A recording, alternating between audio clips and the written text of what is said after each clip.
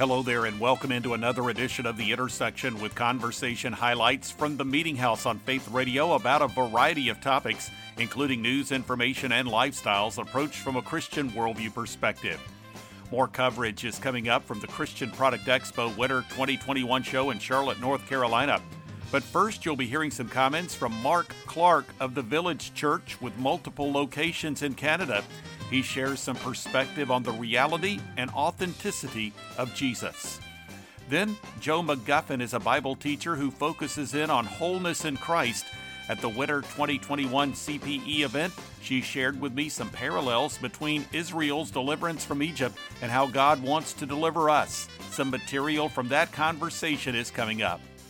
And on this edition of The Intersection, it's Gordon Greenhill who spoke with me at CPE also. He has transitioned from the world of academia into writing young adult fiction, which aims to present examples of critical thinking through his characters, embracing a Christian worldview perspective. Finally, on this edition of The Intersection, Jeremy Dice of First Liberty spoke with me recently, offering a look back at some of the attempts to protect religious freedom in the midst of COVID-19 restrictions. Highlights from that conversation are ahead. This is The Intersection, a production of the Meeting House, and I'm Bob Crittenden. Mark Clark is the founding pastor of the Village Church, a multi-site church based in Canada, and in a recent conversation, he discussed his book, The Problem of Jesus, Answering a Skeptic's Challenges to the Scandal of Jesus.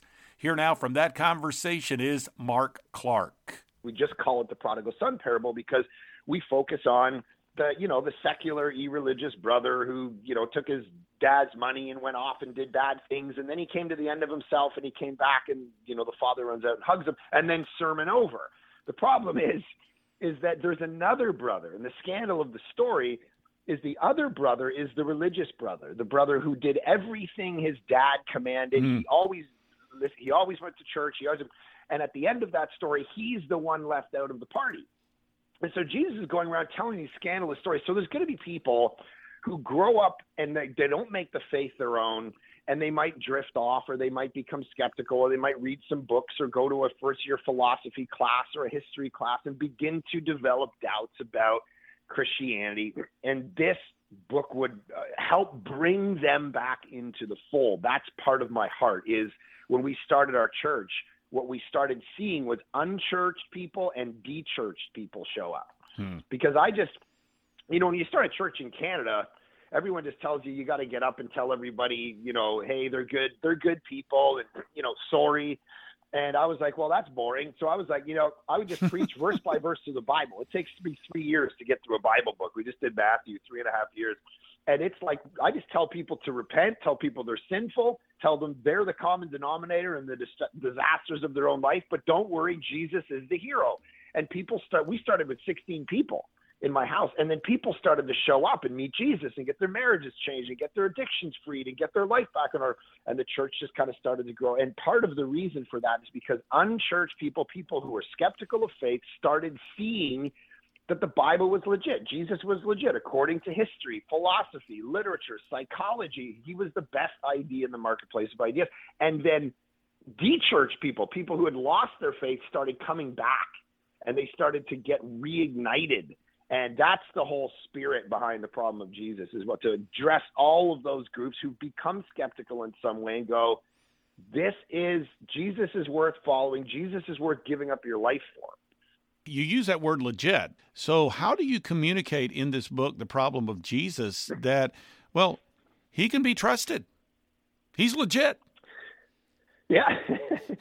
Well, I do a chapter on the Gospels and how they work and why scholars, on the left and the right actually trust the Gospels, even though, because obviously you got to trust the Gospels but if they're just fairy tales and made up legends, then we're not going to believe it, which is what skeptics tend to say. Or, I met someone on the street the other day. They're like, well, Jesus doesn't even exist. And I'm like, well, okay, there's a lot of people who are actually saying that these days. So I dug into the scholarship and I show why he existed. There was 10 people outside the Bible, and I put the quotes in the book. Here's what they're saying about Jesus and Pontius Pilate and the fact that he did miracles. And so, and then you can work backwards from the resurrection and I have a chapter on that, all the evidence for the resurrection, and then you work backwards from there and realize that the early church wasn't making this stuff up. They weren't being tortured for a lie they made up. And so you realize that there's a profound historical legitimacy to Christianity. Because here's the thing about Christianity that makes it so different. Here's the thing about Jesus. Other religions are philosophies of life. The main center point of Christianity is not teachings necessarily. Jesus' teachings, of course, are wonderful. They're amazing. But without the resurrection, they're just a set of teachings in the marketplace of different religious ideas. And so the main center thing about Christianity, which I love because it makes it super vulnerable, is a historical moment, the resurrection, that if it can be proven true, Christianity is over. So the bones of Jesus, if we find the bones of Jesus, it's all over because he was a liar, right? And so I find that fascinating because I heard this story one day of a Baptist church that was having a big membership meeting, and they all got together, and the guy didn't like the fact that they were playing the drums. And so they were kind of having that debate, and the guy stood up and he said, if Jesus knew we were playing drums in church, he'd be rolling over in his grave. And it's like, dude, if Jesus is rolling over in his grave, we got bigger problems. Yeah, that's true. That's true. So what I love about Christianity is this moment that can be, if it's proven wrong, then Christianity's out. No other religion lends itself to that kind of vulnerability. And that's where everything stems from that. The teachings of Jesus, the paradigm of discipleship that he lays out that I talk about. And so, yeah, I think it's vulnerable, but I think that's a beautiful thing. I think why it can be trusted. Mark Clark here on The Intersection. You can learn more by going to the website, theproblemofgod.com. Next on this edition of the Intersection podcast, it's Joe McGuffin, the author of the book, Calling the Church Out of Egypt, You Have Been Delivered. Jesus is Alive. Live Loved. Live Well. Live Him. At the Winter 2021 Christian Product Expo in Charlotte, she shared principles with me from the book related to freedom in Christ. Here now from that conversation is Joe McGuffin. I bring out the deception of the world with holistic health, with psychology, with a lot of the humanism, the spiritism, the New Age, things that are happening that are enticing people that are believers.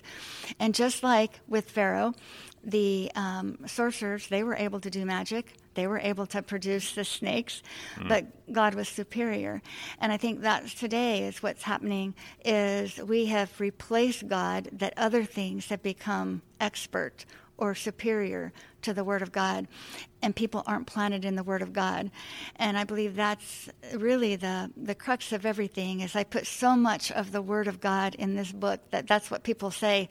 I am so thankful that it's got the Word, but it's the Word that is life. It's the Word that's a person. It's the Word that transforms our mind and renews our mind and grows us in Him. It's the Word. John 6:63 says, Jesus says, the things that I'm telling you, these are spirit and life, because He's life. And it's without being in the Word, we don't know the Word. And so we're just, many times believers will just believe anything that's going to make it better or make it well or make something have a spiritual experience, and they don't realize, wait a minute, that's not God that you're following. And so we go back to the very basics. Jesus really is enough. It doesn't matter what the issue is. Jesus is always the answer. We get people off medications. We get people just back to, what did Jesus do for you at the cross? And back to what you were saying, Bob, is we don't recognize. And that's Philippians 6. God addresses that. He says that our faith, when we're sharing our faith, becomes effective when we acknowledge the things that we have in Jesus Christ. And we don't realize what we have, His presence, His Word. We have the fullness of a brand new spirit. We have all of those things in us and wants to be expressed through us. But we choose. We always choose. And so that's where we are today. And my hope is to persuade people to choose Jesus. And now you gave a reference from the book of Philippians. What was that? Philemon. Philemon, verse 6. Verse 6. Okay. So we look at it, and you are sharing, of course, there are so many different areas where we are finding that there are spiritual roots. Spiritual deficiencies can manifest themselves in all sorts of ways, whether it be mental and emotional. You talk about people that are thinking about taking their own lives, and you think about some of the other physical expressions that are directly related to spiritual ideas or spiritual deficiencies. I mean, we think about today, and this was even before the pandemic, but I think it's been really heightened during it, but you have so much fear and anxiety and stress. Mm-hmm. Well, those things, in fact, Jesus taught about the topic of anxiety and gave the antidote in the Sermon on the Mount. So when we have a spiritual deficiency, that can manifest itself in all sorts of ways, and that's why it's important that we go back to the sufficiency of God's Word. Absolutely, absolutely. And that's one of the things that even though we really have a healing freedom ministry, we rarely pray for the physical problem because that takes care of itself when the heart's right. And Jesus wants our heart, but so does Satan. They want our heart, and that's our will, our emotions, and our mind. And so that's really where the battle is, our soul. And that's where everybody is trying to get our soul. But God wants it. Jo McGuffin here on The Intersection. She serves as Executive Director of Development of Zoe Healing Center in Edmond, Oklahoma. And the website address is Zoe, Z-O-E, healingcenter.com. This is the Intersection Podcast, a weekly production of the Meeting House. You can find out more by visiting the website meetinghouseonline.info or by going to the programming section at faithradio.org. You'll find a link to the Media Center, the place you can go to listen to or download full conversations with recent guests featured here on the podcast. Also, through that homepage, there's a link to the podcast. You can find the iTunes link there as well. 2 blogs are accessible. One is The Three, with 3 stories of relevance to the Christian community, and the other is The Front Room, devotional thoughts and commentary from the Meeting House program. You can also follow me on Twitter and access the Meeting House Facebook page, and there's a link to video content, including recently added content from the Winter 2021 Christian Product Expo in Charlotte. Again, you can go to meetinghouseonline.info or visit faithradio.org, scroll over the word programming, and you'll see a drop-down with one of the selections, The Meeting House. Conversations from The Meeting House can also be found through the Faith Radio app and a variety of podcast platforms. Search for Faith Radio Podcasts when you go to Amazon Music, Apple Podcasts, Google Podcasts, Spotify, Stitcher, and TuneIn. Moving on now with this edition of the Intersection Podcast, it's young adult fiction writer Gordon Greenhill at the Winter 2021 CPE show in Charlotte discussed his approach to writing fiction with a Christian element and highlighted his book, Flight of the Sky Cricket, the first in the series, The Relics of Eris. Here now from that conversation is Gordon Greenhill. When we moved away from the teaching career and I began to look at other things and look at other opportunities, I just kept writing. And lo and behold, people continue to tell me it's a narrative, but there's a lot more going on in it. You know, when you begin to drill down, the themes and subtext of the story it's almost beyond a middle schooler. It has that sort of, 1950s Warner Brother cartoons. The children watch it, but the adults laugh the hardest. Yes. There's a bit of that going on in the book, and that's probably one of the most enjoyable parts of it, is writing it for adults, even though it's being marketed to middle schoolers. Well, you have the theme, or the series name, The Relics of Eris. Mm-hmm. So how much of a Lewis stamp do you think is on this work? My reviewers tell me it's pretty heavy. As is often the case with the first work of fiction, or first work, your voice is developing and growing.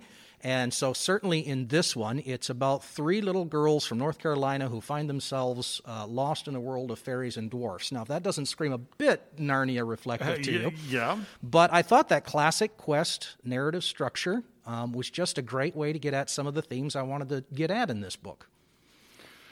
So as you began to develop the story, tell me just a bit about what these young girls encountered. Sure. I spent about almost a year building the world before I actually put pen to paper on the story, because wow. I'm enough of a Tolkien fan to know that's how you're supposed to. I didn't develop any elven languages behind it, but no, they find themselves in this world of fairies and dwarfs and things, but the shtick is that for the people in that world, Fairies and dwarfs are as common as hippopotamuses and giraffes are to us, so they don't think of them as magical or mythological. They're merely the science of their world. So while these girls are thinking magic and mythology, everyone in that world it's merely science. And so as they go on this quest trying to find their way home, they're challenged to ask questions surrounding belief and evidence and what constitutes good evidence. Who's speaking truth? And is belief something, or when is belief something that you choose to give, and when is belief something that seems to happen to you from the outside?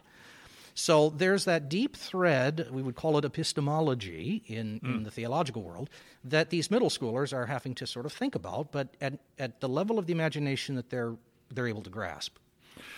Gordon Greenhill is joining us today here on the Meeting House on Faith Radio. He is the author of the young adult fantasy fiction book called Flight of the Sky Cricket, the first volume in the Relics of Eris series. This is the Meeting House here on Non-Commercial Faith Radio, the Christian Product Expo in Charlotte. So you talk about this fantasy, and I think the word is used, quest. Yes. That these three young ladies move into. They come into a world that is, well, not their own, and they begin to ask questions. Mm-hmm. And when you were talking about that, the two words critical thinking came to mind. So it sounds like to me that these characters are engaging in something that, well, young people should be doing and should be encouraged to do in their lives, and that is to ask good questions and implement some critical thinking skills. And for Christian young people, really trying to apply a Christian worldview perspective. But the questions kept coming. But did the answers come as well in this book? Well, and that's the thing, is they listen to the various characters. There's the priests of the old monotheism that's well out of fashion. There's the pious knight who's a kind of a polytheist, and there's the mad scientist in his flying boat who doesn't believe anything his eyes can't see. They find themselves lost in the middle of it on the quest, and the quest is going to reveal whether or not what all of these people are talking about really exists or not. And actually, I have to kind of leave that a little unstated for the sake of the spoiler at the end. Right. But I will say this, the second volume is coming out in within a couple of months, and the themes of that one are going to pivot and be more related to family and identity and belonging and where is home if nobody wants you, that sort of thing. So each of the books are going to tackle a bit of a question that I think middle schoolers wrestle with, and particularly right now during this, times of upheaval. Yes. That it's going to challenge their minds, going to challenge their heart, and they're going to think thoughts. And the book was written intentionally. I mean, it's written by a Christian, but a lot of its delivery is going into public school middle schools, and so the messages are not overt; they're subtle, and they're meant to ask questions. And so I hope that audiences from a wide variety of backgrounds, religious and even non-religious, will pick it up and begin to ask these questions. Gordon Greenhill here on The Intersection. You can find out more by going to GordonGreenhill.com or Relics of Eris, ERRUS.com. Well, finally, on this edition of the Intersection podcast, it's Jeremy Dys, Special Counsel for Litigation and Communications at First Liberty Institute. In our conversation, he discussed a recent favorable U.S. Supreme Court ruling allowing churches to meet indoors with limited capacity in that state, and provided an overview of restrictions placed on houses of worship related to the coronavirus.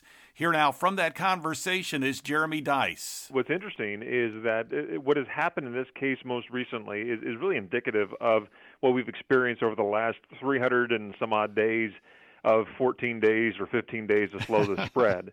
And so it's interesting. Over the weekend, the Supreme Court said maybe you didn't get it, local officials there in California, but we've now spoken on this issue. The Supreme Court has now spoken on this issue multiple times, most recently as of, I think, February 6th or 5th, where the court turned over a restriction on a county or the state of California for not allowing anybody to be able to gather more than, I think, 10 or so people. I don't think even the 12 disciples could meet in California legally these days if they had wanted to. But in Santa Clara County, what was very interesting here is it followed the pattern that we saw so often over the past year, where the county and local health officials would insist upon absolutely restrictive measures to prevent contamination in that area. And people are kind of like, hey, well, look, we get it. We understand. We need to stay alert and aware of these things. But ultimately, they would, try to expand those over time and maybe wonder someday that they would have more freedom than they would. But they really stayed hard on those. Well, then the church decided to file a lawsuit. And when they filed a lawsuit, the local officials decided to kind of expand the limitations a little bit more. I don't know if they were following the science on that or just faced some legal pressure to expand the science instead. But they would relax those restrictions, and then the lawsuit would become a bit moot. And then as soon as the lawsuit was moot, they would reimpose the more harsh restrictions. Well, that happened in this case just even this last month, that they did that 3 or 4 times until the parties finally got exasperated enough to file an emergency appeal to the Supreme Court of the United States. And the Supreme Court, in its own only the terse way that they could, said our holding in South Bay, which was offered in the beginning of February, should control here. You should have followed it, basically. And finally made permanent laid to rest permanently the restrictions that the county put on and imposed upon these churches outside of what was allowed by the Supreme Court. And so I say all of that to say this. We've seen over the last year a couple of things. Number one, local officials working their level best to restrict religious liberty as harshly as possible, sometimes without a scintilla of evidence or science on their side, only the proclamation that science somehow controls. And yet they've seen repeated efforts to control its population in what we otherwise know as the First Amendment and the free exercise of religion. And yet, in spite of all of that, we have seen the First Amendment controlling even still. It's not like the Constitution handed in a doctor's note on March 16 of last year and took the rest of the year off. It still controls, and it's taken repeated lawsuits to remind our elected officials that they must act, even for the public health, in a way that respects the religious liberty of its people. That's the first thing. The second thing I think it's shown us here is how many times local officials would just simply withdraw the restrictions in the face of a lawsuit. We saw that just recently there in Santa Clara County in California, but I've seen that by Governor Newsom. I've seen it by Governor Pritzker in Illinois, Governor Cuomo in New York. Even Mayor de Blasio, in some respects, has even tried to kind of shift the goalpost to avoid being held accountable in a court of law. And so it reminds me, and it tells me this, that what Justice Gorsuch said in the South Bay opinion at the beginning of February, that these local officials, claiming that these are temporary restrictions, he says, has put freedom constantly around the corner, as if it's this carrot dangling out in front of us that we're never quite able to grasp in our mouths or in our hands. Instead, it is something that we're told it's temporary, but after 300-some days of a temporary restriction on a otherwise civil and constitutional right, something has got to become permanent. And we need to resolve that. So I'm grateful that things are going in the right direction, and I'm eager for them to move more quickly in the right direction of preserving and defending religious liberty for all Americans. Jeremy Dys here on The Intersection. You can learn more by going to firstliberty.org. Well, we are nearing the end of this week's edition of the Intersection Podcast, a weekly production of the Meeting House, and you can find out more through meetinghouseonline.info or by visiting the programming section at faithradio.org. You'll find a link to the Media Center, the place you can go to listen to or download full conversations with recent guests featured on the Intersection Podcast. Also, there's a link to the Intersection Podcast from the homepage, and there's a link to the iTunes feed for the podcast. 2 blogs are accessible. One is The Front Room with devotional thoughts and commentary from the Meeting House, and the other is The 3 with 3 stories of relevance to the Christian community. Plus, you can follow me on Twitter and access the Meeting House Facebook page. There's also a link to video content. Again, you can go to meetinghouseonline.info or visit the programming section at faithradio.org. Thanks for joining me for this week's edition of the Intersection Podcast. I'm Bob Crittenden.